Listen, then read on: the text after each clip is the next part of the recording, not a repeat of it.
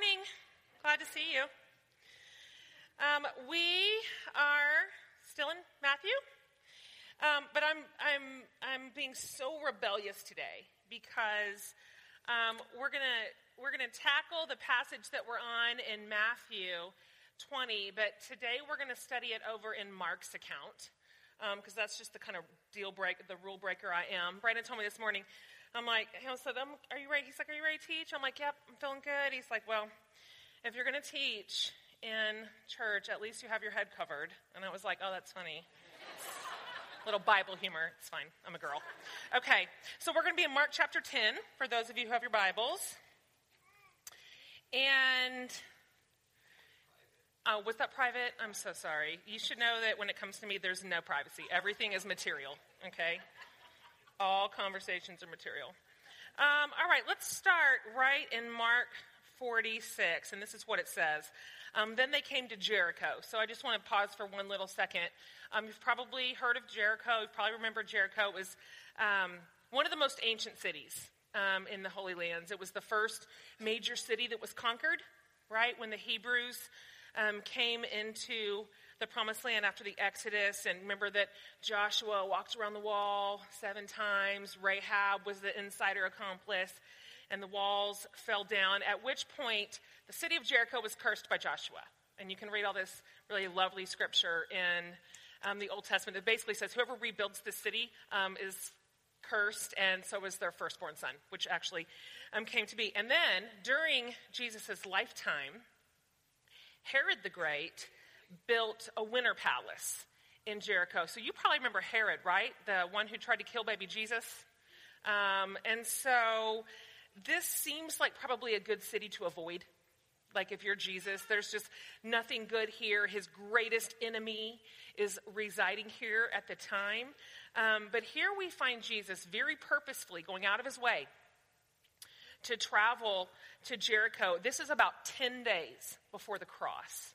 Just so you know where we're at in his timeline. At this point, nothing is wasted. Everything is very much on point. I mean, he's down to hours. So you can't imagine that anything at this point is not intentional, is not deliberate, is not setting us up. And I'm so grateful that he went to Jericho, because out of that trip, we got 2 really important stories that have mattered to the body of Christ for so long. We got the story of Zacchaeus, and we got the story here of Bartimaeus that we're going to read today. And so glad that Jesus went. So let me read you this passage, and then we're going to back up and sort of figure it out where it's nestled. So Mark 10:46, and the reason we're reading out of Mark is just simply because he gives us a few more details than Matthew gave us, some that are really important, some additional language that I really want to latch onto this morning. So then they came to Jericho. As Jesus and his disciples, together with a large crowd, were leaving the city, a blind man, Bartimaeus, that is the son of Timaeus, was sitting by the roadside begging. When he heard that it was Jesus of Nazareth, he began to shout, "Jesus, son of David, have mercy on me." Many rebuked him and told him to be quiet, but he shouted all the more, "Son of David, have mercy on me." Jesus stopped and said, "Call him." So they called to the blind man, "Cheer up, on your feet, he's calling you." Throwing his cloak aside, he jumped to his feet and came to Jesus. "What do you want me to do for you?" Jesus asked him. The blind man said, "Rabbi, I want to see." "Go," said Jesus, "your faith has healed you." And immediately he received his sight and followed Jesus along the road. So knowing for sure at this point, in the last days of his life, that Jesus was always purposeful, right? And always deliberate, always aiming for a teaching moment, not just for his disciples, but for all of us who would read this later. I think let's back up just a hair and see, where is this story settled in? What's in the room? Like what's been happening just prior to this encounter with Bartimaeus? And I think you'll see some intentionality in Jesus' word choice, because he really knew how to teach a lesson. So this is what happened just before, just the previous couple of days. This is the previous incident. So just go back in the same chapter, starting in verse 35. Then James and John, the sons of Zebedee, you remember them, came to him. "Teacher," they said, "we want you to do for us whatever we ask." what do you want me to do for you? Right? Same question. He asked. They replied, let one of us sit at your right and the other at your left in glory. You don't know what you're asking, Jesus said. Can you drink the cup I drink or be baptized with the baptism I'm baptized with? We can, they answered. Jesus said to them, you will drink the cup I drink and be baptized with the baptism I'm baptized with. But to sit at my right or left is not for me to grant. These places belong to those for whom they have been prepared. So this was the scene that was sort of lurking in the room just before they met Bartimaeus on the road. So let's contrast these two scenarios that were literally adjacent to one another. So first of all, we've got these two different sets of people. The first set involves James and John. So they're brothers, right? The sons of Zebedee. Their mom was Salome. A lot of scholars think that Salome was Mary's cousin, which would make James and John second cousins of Jesus. So they think there's a pretty tight family connection here. Matthew's account tells us that Salome made this request, that their mother came to him and said, I want you to do something for my sons. I would like to see them at your right and left hand in glory. But Mark tells us the brothers did it. Either way, they're in cahoots. All right? Either way, I'm guessing that Salome was one of the women who constantly attended Jesus. We see her laced throughout the New Testament, and she loved him and he loved her. So I'm thinking that they probably sent her and was like, he's not going to tell mom no, right? Like he likes her too much. So we'll send her and act like we didn't have anything to do with it. But however it went down, this is where we're at, that two of his disciples have come to him and asked for this sort of positioning. Now, I think about all we've studied leading up to this point, and it's just a fact that at this point, Jesus had explained the kingdom and the ways of the kingdom and how differently his kingdom was going to look than the one they understood to these guys 100 different ways. I mean, in every which way, by example, by word, by deed. He had pulled kids into the midst and said, be like this kid. He had grabbed kids from the outer edges and said, let these kids come to me. Stop sending them away. He had told endless parables. He had healed all kinds of people that wouldn't normally merit his attention. And so, nobody had as much information to the ways of Jesus as these two did. They really had the best chance intellectually of understanding Jesus' life, his death, his resurrection. Literally just before this happened, he had described his impending death and resurrection to a T. Exactly what was going to happen. He included the details about being flogged, being killed, how many days. This is clear and explicit at this point. But to be fair, when I was just thinking about them this week and studying and just trying to remember what this felt like to them at the time, because we have the benefit of hindsight. So everything seems doubly clear to us as we can read backwards. But at the time, it was also still a little bit confusing, because just a few days before this, Jesus had told them, in Matthew 19 actually, that they were going to sit on thrones with him. Right? So which is it? What's happening here? I think they were understandably a little bit confused about what Jesus' kingdom was going to look like, what the reign and rule was going to look like, and what their role in it was going to be. But here's what they knew at this point. They maybe did not understand it. It was confusing and nuanced and complicated, but they'd figured out at this point that in some way they had a real shot at glory. They didn't know exactly how, they didn't know exactly when and where, but they thought, we have a chance and we better seize the day, right? Let's stake our claim in this kingdom. So that's what we have. We've got these disciples who knew Jesus so well and had been exposed to his kingdom in every way. Then on the other hand, we have Bartimaeus, okay? And so scripture tells us here that Bartimaeus was a poor, blind beggar, which what we know from his culture at the time, and really probably be the same now, he was an outcast in every possible way.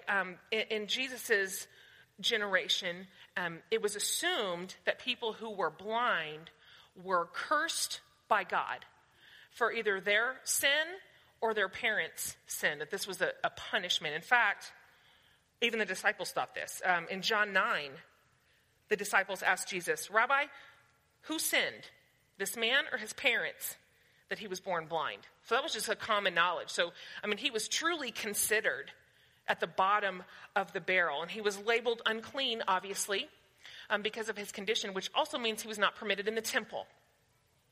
So, there was absolutely no upward mobility for Bartimaeus. Absolutely none. He had no shot. He did not have a grip on even the bottom rung of the ladder. He had zero chance of power, prestige, rank, class, authority. That was not an available option to him at all. He literally had nothing at this point to gain through any worldly channels. He was just not even on the map. So these are these two very different sorts of people. We've got these ones who feel like we've got glory of some sort within our reach. And then we've got this other one who is just suffering in every single way and outcast in every single way. So there's this they each give a little bit of a setup to their request to Jesus, kind of the pre-request. And again, let's compare them. What it tells us in verse 35 by James and John, this is their setup. We want you to do for us whatever we ask. Matthew's account, has Salome going to Jesus and asking her first word is, listen, promise, right? I'm going to say something, but before I do, I want your promise that you're going to do it. Okay? So that is the way that they are going to approach Jesus. Bartimaeus, in verse 47, this is his approach. Jesus, son of David, have mercy on me. That's his opening line. And you can see so clearly that these were only a couple of days apart. This enormous difference between coming to Jesus out of a sense of entitlement and coming to him out of true humility. It's so different the way these guys have come to the Savior. And I thought about them so much this week. And it just occurs to me that it's been true forever, then and now, that the greater the potential for glory is to a human being, the harder it is to be humble. It really is. It's the difference between having something to gain and having nothing to lose. Right? That is how they came to Jesus. That was their spiritual posture. And it translates to us, honestly, because those of us at the top of the ladder, and that is us. That is us. If we're going to look over across the landscape of the world, we are at the top of the food chain. We have every advantage and privilege that the rest of the world is hungry for and longing for. We're safe. We're fed. We are homed. That is us. Those of us at the top of the ladder are going to have the hardest time with this. Jesus said that in so many ways, because the more we gain, the more we feel like we earned it, right? And the more we achieve, the more we want to protect it all. And the more we rise, the further we get from the bottom, which is where Jesus said he could always be found, right? Here's the thing. The more we have, the harder it is to count it all as loss. I'm thinking about James and John and what a transition this has been. Y'all, 3 years ago, James and John were in a fishing boat with their dad, and they'd hit their ceiling. And now, just 3 years later, they're demanding thrones in glory. Right? That really escalated. Okay? That really got out of hand. It's so true for us too. We as a people, are going to have to fight to maintain humility and resist the impulse to use Jesus to get what we want. Loving Jesus and being loved by him is going to have to be its own reward. When I look at these two requests, I just think, let have mercy be the cry of this people. May that be the way we always approach Jesus. So here's the question he asked both times. First of all, in verse 36 with the brothers, and then later in verse 51 with Bartimaeus, intentionally, obviously. What do you want me to do for you? Right? What do you want me to do for you? It's really a piercing question, actually. It's just been rattling around my brain this week. What we want basically is a smart question to ask, because that is what says everything about the state of our heart, right? So if we could strip away everything that we say, even some of the things that we do, the things that we say that we're about, and we burrow down really deeply into what do we really want? What do we really want from Jesus? What do we really want from this life? What do we really want in our families? I think that's where we'll figure out what kind of disciple we are. Okay? That's the truth of it. That is the truth of it. That's where none of the packaging can prop it up. That is really where we find out where we are in front of Jesus. Kierkegaard made an interesting distinction that I read about, that it's sort of between those who, this is how he puts it, between those who esteem Christ and between those who follow him. And the way that he says the difference is that there's a huge group of people who esteem Jesus, right? And we lift him higher and higher, and we talk really lovingly about him. We give him a lot of praise. We sing a lot of words. But it's sort of the whole idea that if we continue to lift Jesus higher, that we can actually grab onto his coattails and ride up with him, right? It's self-serving in a lot of ways. I think about how, for example, right now, like a lot of the presidential candidates are esteeming Jesus, right? And it's not because they are. It's not because they love him or follow him, but they are using him, right? Where they want to tell us how much they love Jesus and his ways, but it is simply to rise up with him, right? It's a pandering. It's not really true. And then the difference between esteeming him and following him, if we follow Jesus, then we are living like he lived. I mean, it literally means to follow him, to walk behind his feet where he walked, to love the way that he loved, to go to the sorts of places that he went to, basically just to live like he lived. That's following Jesus. That goes way beyond our words. That goes way beyond using Jesus as a commodity to get something for gain. So for me, it's like the difference between what I see between some of our candidates who are just idiots. Oh, that wasn't nice. I meant to not say that. But I mean, like, I contrast that even last week or the week before, whenever it was, when Pope Francis was here in the United States. And to me, that is a man who follows him, right? Right? Thank you for, I'm so obsessed with Pope Francis. Sorry. It's unashamedly. But I mean, he really follows him. He has gone to hard and dark places, and he rejects power and position in order to be with sick people and poor people and kids. To me, that is what Jesus looks like. Do you see the difference between esteeming and follow him? But here's the hope for all of us, because we are all guilty sometimes of esteeming Jesus instead of following him. But this is what I've seen in my own life, in the life of our church, in the life of my friends.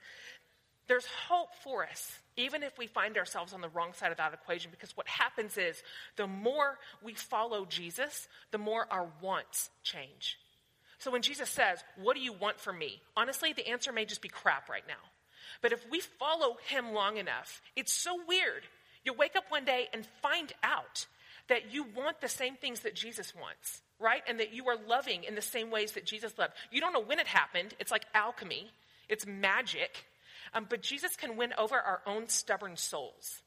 And so there's a difference between the way that we approach him and what we want from him.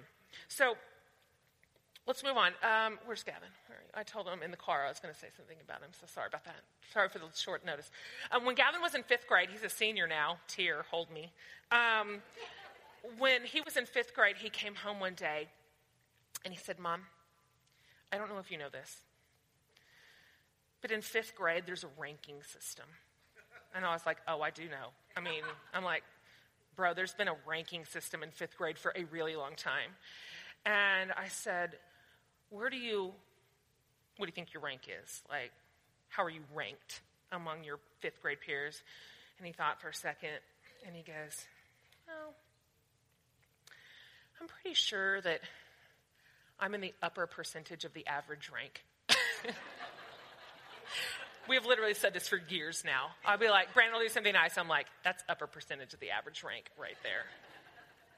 I think that's what we have here in this scenario. This is a ranking system, right? This is a pecking order. These guys are trying to beat out their friends for who can get to Jesus first and get the glory, before somebody else stakes claim. And so when Jesus says, what do you want from me? James and John tell him in verse 37, let one of us sit at your right and the other at your left in glory. All right. Well, that's what they really wanted. He asked, they told.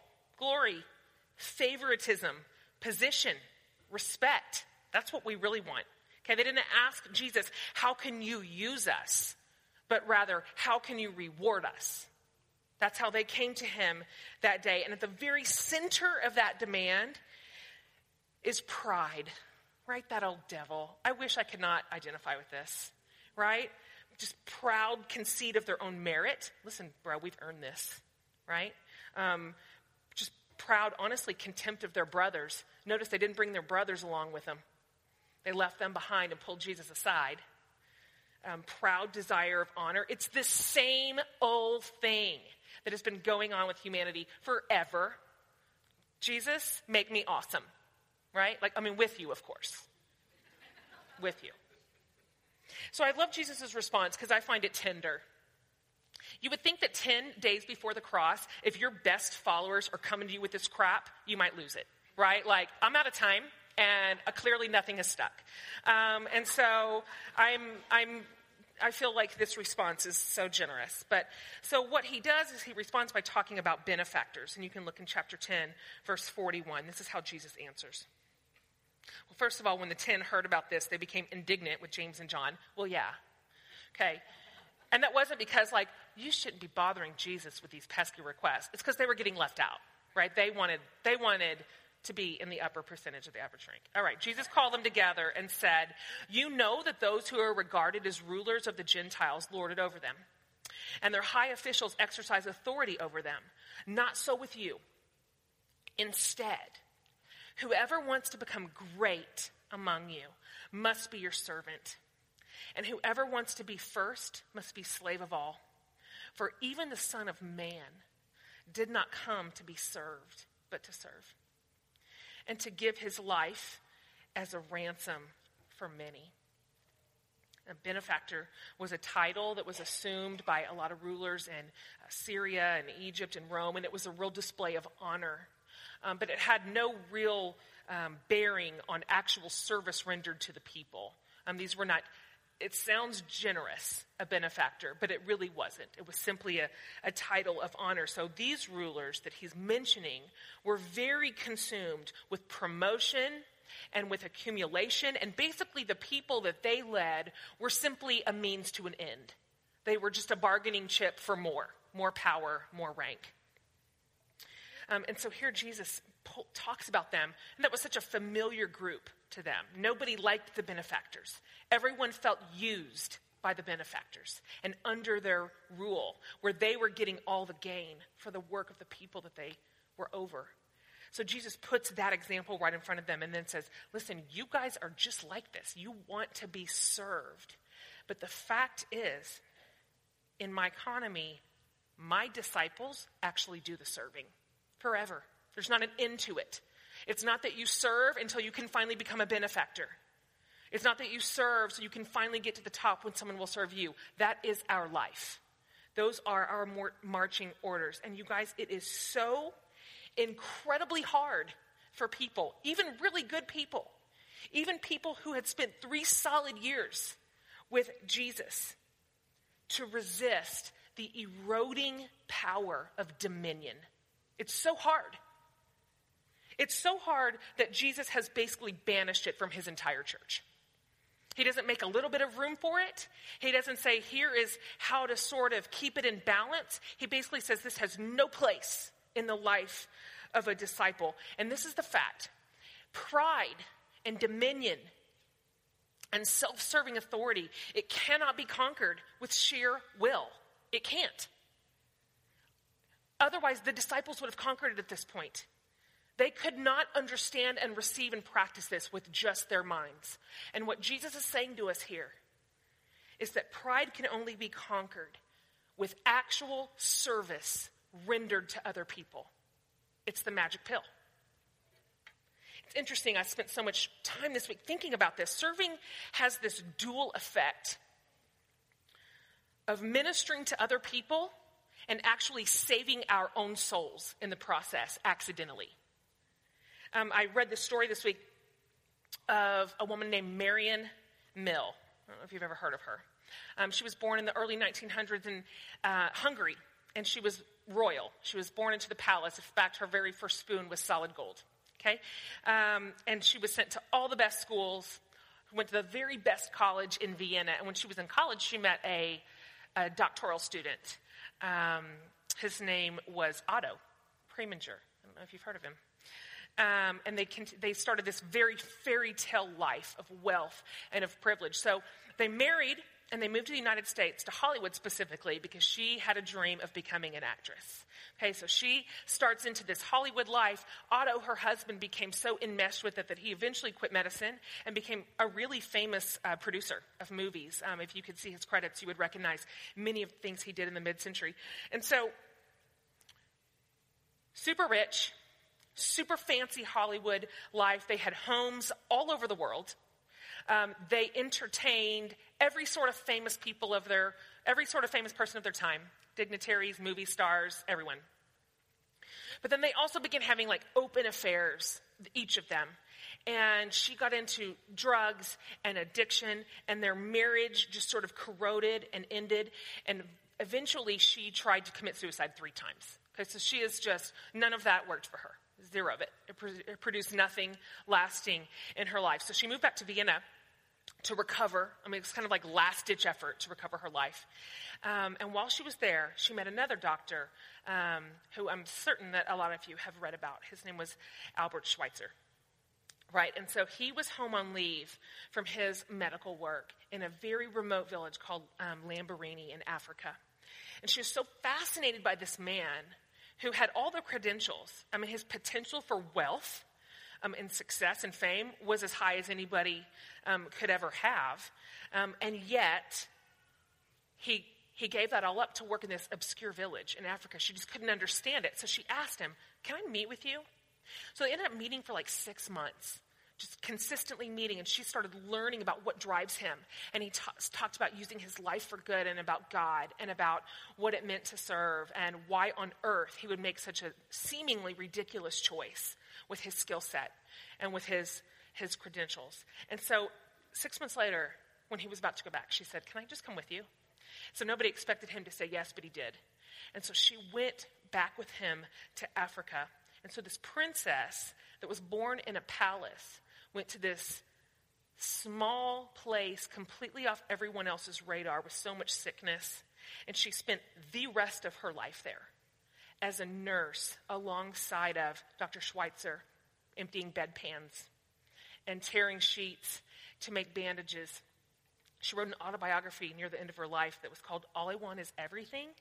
And when she died, Time magazine quoted her book and said this, where she said this: Albert Schweitzer says that there are 2 kinds of people. There are the helpers and the non-helpers. I thank God that he allowed me to become a helper, because in helping, I found everything. When we read this passage in Mark, we find out that God has purposed that his followers are the helpers. It's not ambiguous. It's not a gray area. But here's what's interesting. God has created us in such a way that we actually will not find fulfillment until we are helping, like he told us to. I studied a whole bunch, you guys, be so jealous. I studied this week a whole bunch of science and neurobiology and psychology on the idea of generosity and serving. My brain I can't learn anymore. I just want you to say at 41, learning is too hard for me. But one of the articles that it took me so long to wade through, and this is what it's called, by the way, this is hilarious, and it's completely out of secular psychology and neuroscience. A simple and general explanation for the evolution of altruism. I will tell you, it is neither simple nor general. It's all full of mathematical equations and control groups. Anyways, Here's the core of it. Psychologists have long been very, very puzzled over how to explain altruism, generosity, giving, serving, because it's not obvious from a scientific standpoint why any set of genes that encourages self-sacrificial behavior, right, could continue without eventually going extinct. Because humans, plants, animal life, we're primarily wired for self-preservation. That's how we keep living, right? And so how can serving other people, this is the question posed to scientists, how can serving other people as a way of life even allow us to survive? Why isn't that eventually kind of snuffed out by sort of the survival of the fittest approach?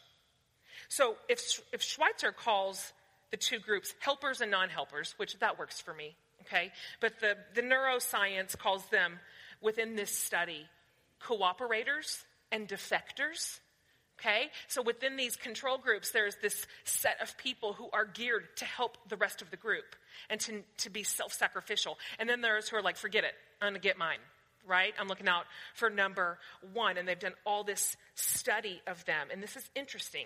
This is what they said. There's only one scientific explanation in which a community of helpers can continue to grow and to thrive despite their neglect of basic self-preservation. And this is what it said. An increase in the frequency of an altruistic genotype, that's what we are, altruistic genotypes. Y'all don't read science. Requires that carriers of the genotype, the givers, the helpers, are overcompensated for their sacrifice by benefits received from others.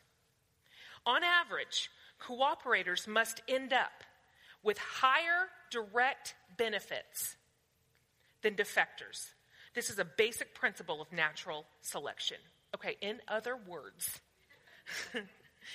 the only way it is mathematically possible for selflessness and generosity to evolve is for selfless people to associate more frequently with other selfless people than with selfish people. Does this make sense? A group of selfless individuals who interact primarily with each other will receive, on average, enough benefits to facilitate the survival of selfless tendencies generation after generation. And here's what this means on a spiritual level. Being the church together is hardwired into our own survival of selfless tendencies over generations. Isn't that neat? Christian community has literally made it possible to serve the world and still come out better than if we just served ourselves. It's scientific. And here's even better news for a lot of us in this room, because I know a lot of our stories in here. This is what the study also said. Based on the concept of association, that when we do this together, this sort of generous living, we actually receive more advantages. Based on this concept of association, we can fully understand the evolution of cooperation in a world in which the concept of kin and family is absent. And so what that means for the church is we can still reap all those outstanding benefits, even if we don't naturally, or we didn't ever naturally experience a giving community within our original families. Isn't that good for people who come from a broken home, who come from parents who did not love God or did not love you well or did not know how to love their community? Neuroscience tells us we can create this outside of the bonds of family. We can create the family of helpers and still experience all the group benefits. It's called the church. It is called the church. It was so interesting to basically read a description of the church in the middle of a study on neuroscience. That is how God has created us. Isn't he amazing? He wired us for this. He made sure that there were biological and social and spiritual benefits to living out the kingdom. Like, it's enough to baffle all these scientists who struggle to understand how giving our lives away could result in anything other than extinction. But it makes sense to me. So beyond this sort of group benefit, it's really interesting to hear the doctors and the biologists come up underneath it and support it as well, because I'm sure you've heard a lot of these studies. They're so fascinating, but it is a physical fact that kinder, generous people actually live longer and healthier lives. It's well documented. People who volunteer experience fewer aches and pains. Okay? Helping others, this is interesting, protects our overall health twice as much as aspirin protects against heart disease. Has a very physical effect on our bodies. Giving produces endorphins in our brains that psychologists call a helper's high, in which it's like a mild version of morphine. This sounds awesome.